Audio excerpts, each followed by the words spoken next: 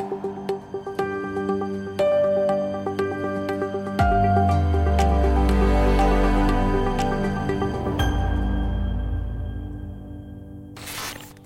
everyone, Nick Weber with Archer here for another Direct Connect, joined today by Brian Carr and Steve Parker, two of our other managing partners at Archer. Brian, Steve, how you guys doing? Doing well, Outstanding. thank you.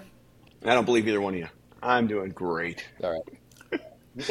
Um, Yes, we believe that, right? because we're going to talk about all kinds of different compliance programs, and everybody has their own regime they want to throw in there. So that's always a fun, really exciting, puts a smile on everyone's face. Kind of want to start off with what are we normally seeing from the folks we work with in the critical infrastructure space on compliance? Ideally, it's all build security for security's sake and doing the right thing, but not the case anymore. So what's your favorite? Let's start with that. What's your favorite compliance regime of all the ones you've worked with yet? Ooh, That word favorite and compliance, I don't know favorite. if those two belong together. That's a bit of a Which one stretch. makes you pull your hair out least? Brian, your beard?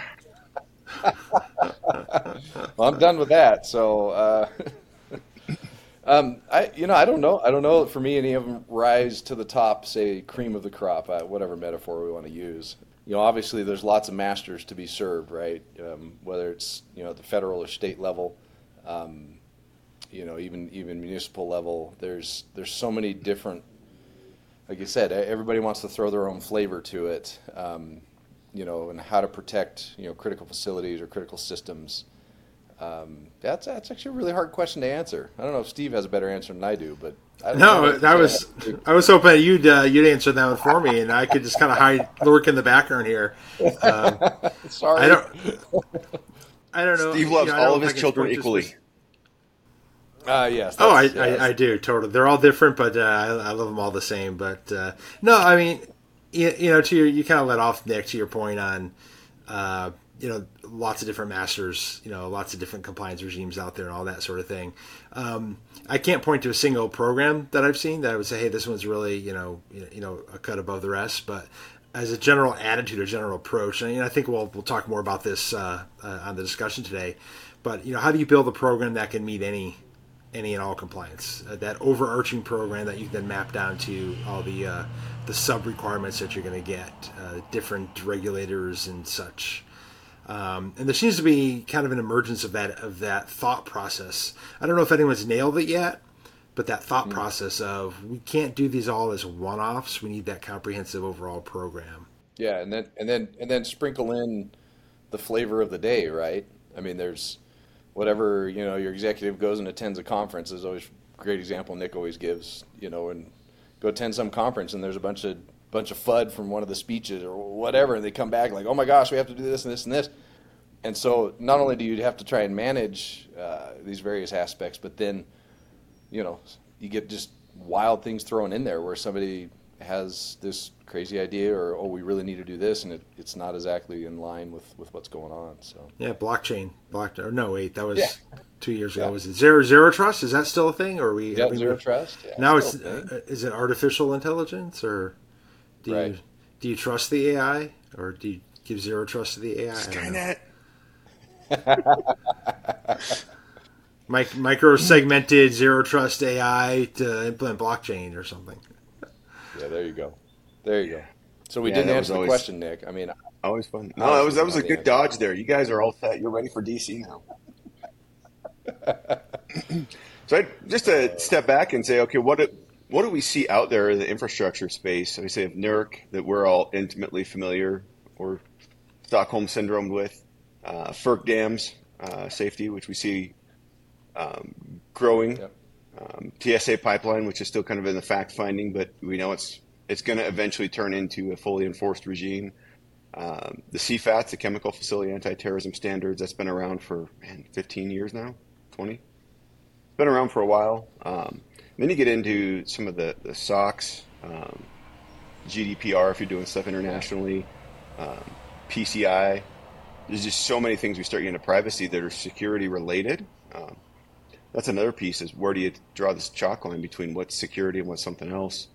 What are the other ones you're seeing out there? I've heard some rumblings about TSA Rail. I haven't been exposed to it yet, but yeah, I mean, on the state level, there's I think there were several that have taken some steps, in California being probably top of that list a couple of years back. They've put in some measures and some requirements that aren't terrible. But just I guess from my just recent experience, just in working with a client right now with dam safety and kind of going through some of that the cyber side of dam safety is kind of interesting. It mirrors or draws a lot from SIP. A lot of the requirements or questions they ask and things like that are very, very in line with the SIP standards. The physical side of it obviously is pretty involved. Much more towards the SIP 14 approach in some aspects with the security plans and that. So that one I see more emphasis on that in the coming years. The TSA rail you mentioned, I saw I don't remember the article, but there was some mention of, and maybe it was just foreshadowing or trying to predict what may be coming. But I think water is another big one that's going to come down the pipeline. Can I say that? Yeah. So, we can see some additional water regulations. Again, is that? Yeah. Okay. Is that at the the state or federal level? I think we're going to see a lot more states stepping in because the federal side may be moving too slow. Or doesn't understand their state and their situation. So I can see a lot of that on the state side. Yeah, I'll jump in on the states. There's a lot of activity going on right now within various states. Interestingly, the federal government is pushing the states to regulate critical infrastructure in particular. We saw that as part of the National Cybersecurity Strategy that came out of the White House earlier this year. In our sector, particularly in the electric subsector, states are interesting because some utilities operate in multiple states. And so you're likely going to have a situation where you have differing requirements for the same business operating unit across state lines. Whereas, with NERC and TSA and water, you can have different operating areas that have different regulators and different requirements, and that's one thing. But to have different requirements on essentially the same infrastructure, just because you've crossed a geographic jurisdictional boundary, that makes things interesting as well. So that the states, it's a place to watch, right? There's a lot going on right there, and a lot of different approaches being taken.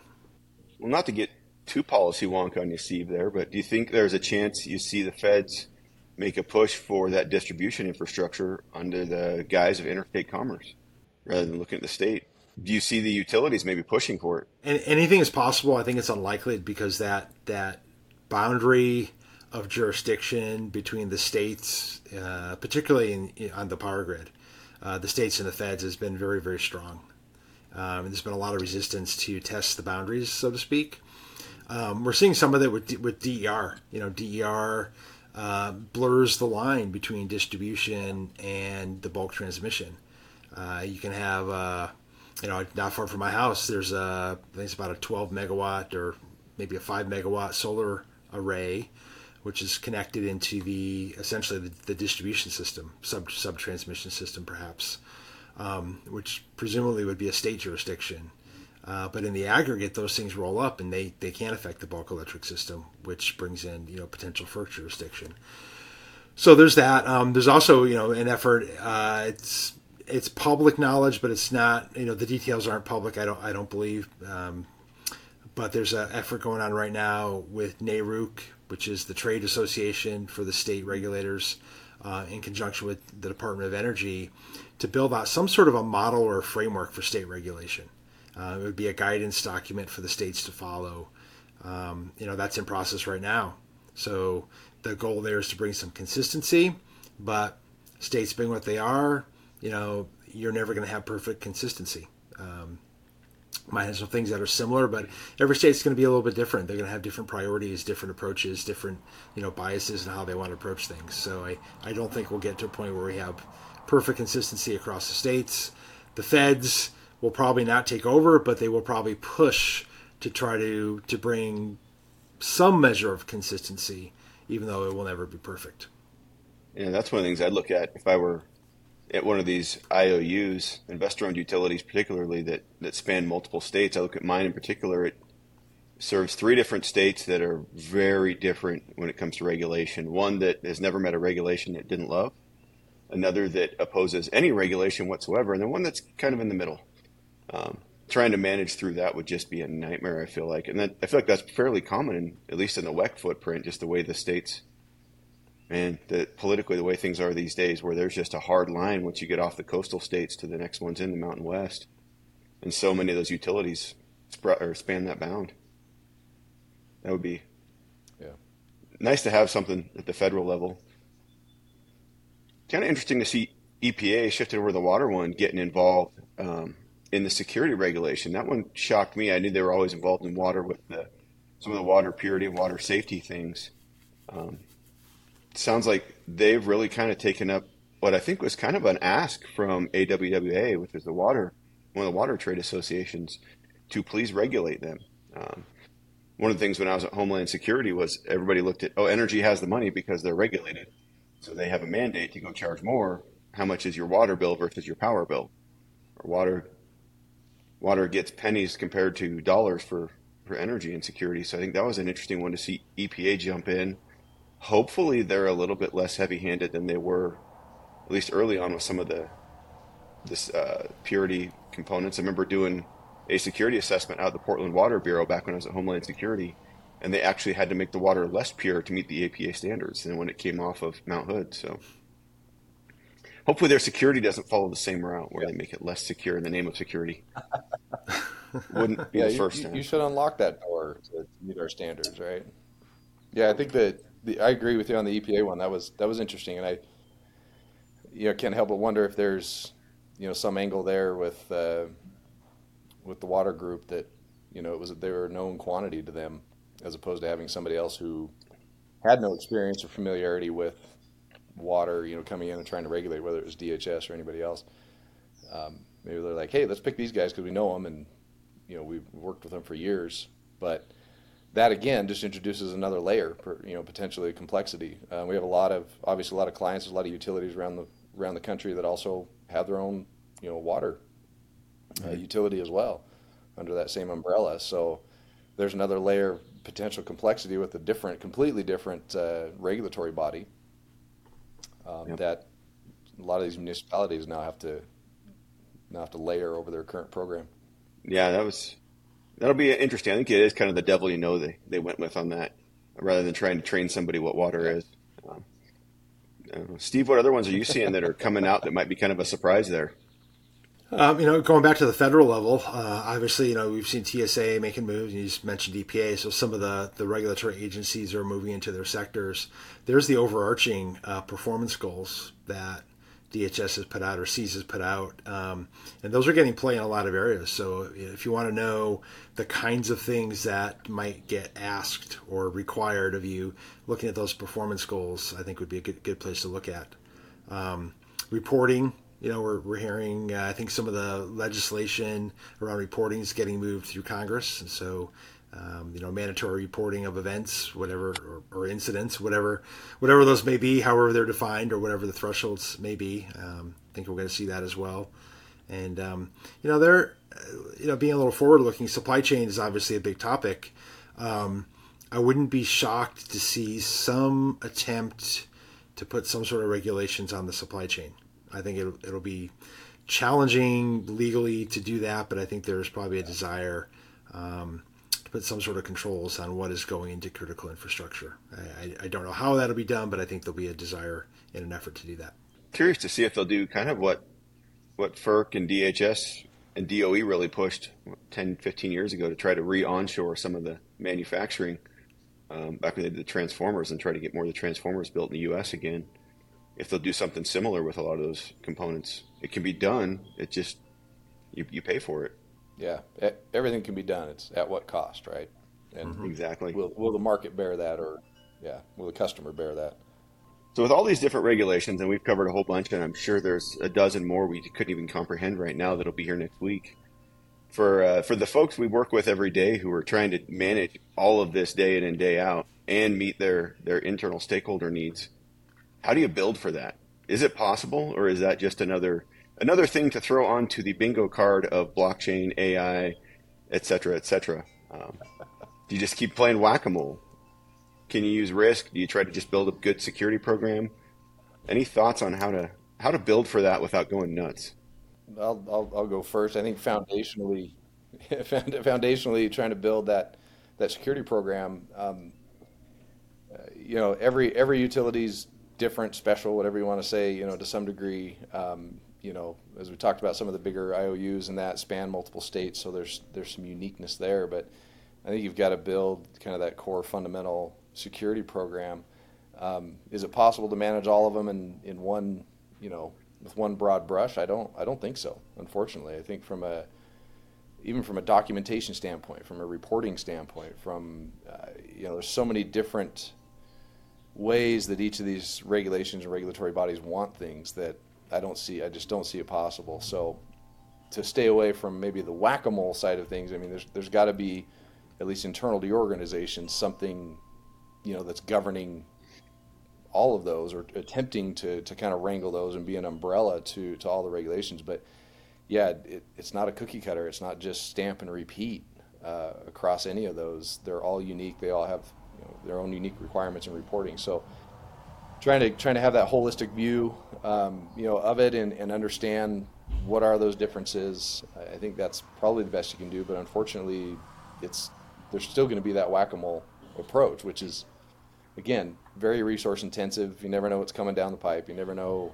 what curveballs come around and say, oh wow, we're focusing in this area, and now we've got to shift and focus in another area. Maybe that's one of the big messages then is being able to shift and pivot if you need to. I know a lot of compliance programs are very deeply rooted, like this is how we do it. It's the only way we do it. We're never doing it any different because this has worked. I don't know that approach is going to be effective going forward. You're going to need to be able to, pivot and adjust and, kind of make those calls. I won't say on the fly, but they're going to come much more rapidly. Regulation's been very slow, but I think we're going to start seeing a lot more things moving. It's going to require you to also have to move much more quickly. Yeah, I would tend to agree with Brian that you're not going to be able to do a one size fits all sort of approach. But I will temper that a little bit and counter him perhaps a bit. I think the programmatic elements I think can to a large degree be commonized, caramelized like onions. I don't know, something like that. Yeah, now you're making me hungry. And I think you need to. You can't have a standalone one-off compliance program for every regulation that is out there. So those, the oversight, the way you approach oversight, the way you approach the procedural, the governance aspects of it, I think that can be largely one size fits all. Where you're going to get differentiation and where you're going to have challenges is in mapping your higher level, controls and processes, procedures down to the specific requirements. Some of the things to consider, scope is going to be different. NERC CIP has some very specific scope, and there's certain things that apply to NERC CIP that you really can't generalize. Asset identification being one of them, right? The very specific definitions, very specific types of assets and facilities that cannot be applied broadly across an organization. Technical details, just looking between TSA and NERC on a common thing such as patching. NERC has some very specific timelines. TSA allows more of a risk-based approach. And so there's going to be differences there. Can you get to a common denominator or a high watermark on those? In some cases, perhaps. In other cases, you're going to have some things that vary. So you have to look at that. Just the general depth, breadth, nature of requirements. Some are programmatic. Some are very detailed at the technical level. So I think you got to look at each one individually. Look for areas where you can come up to that high watermark or a common denominator.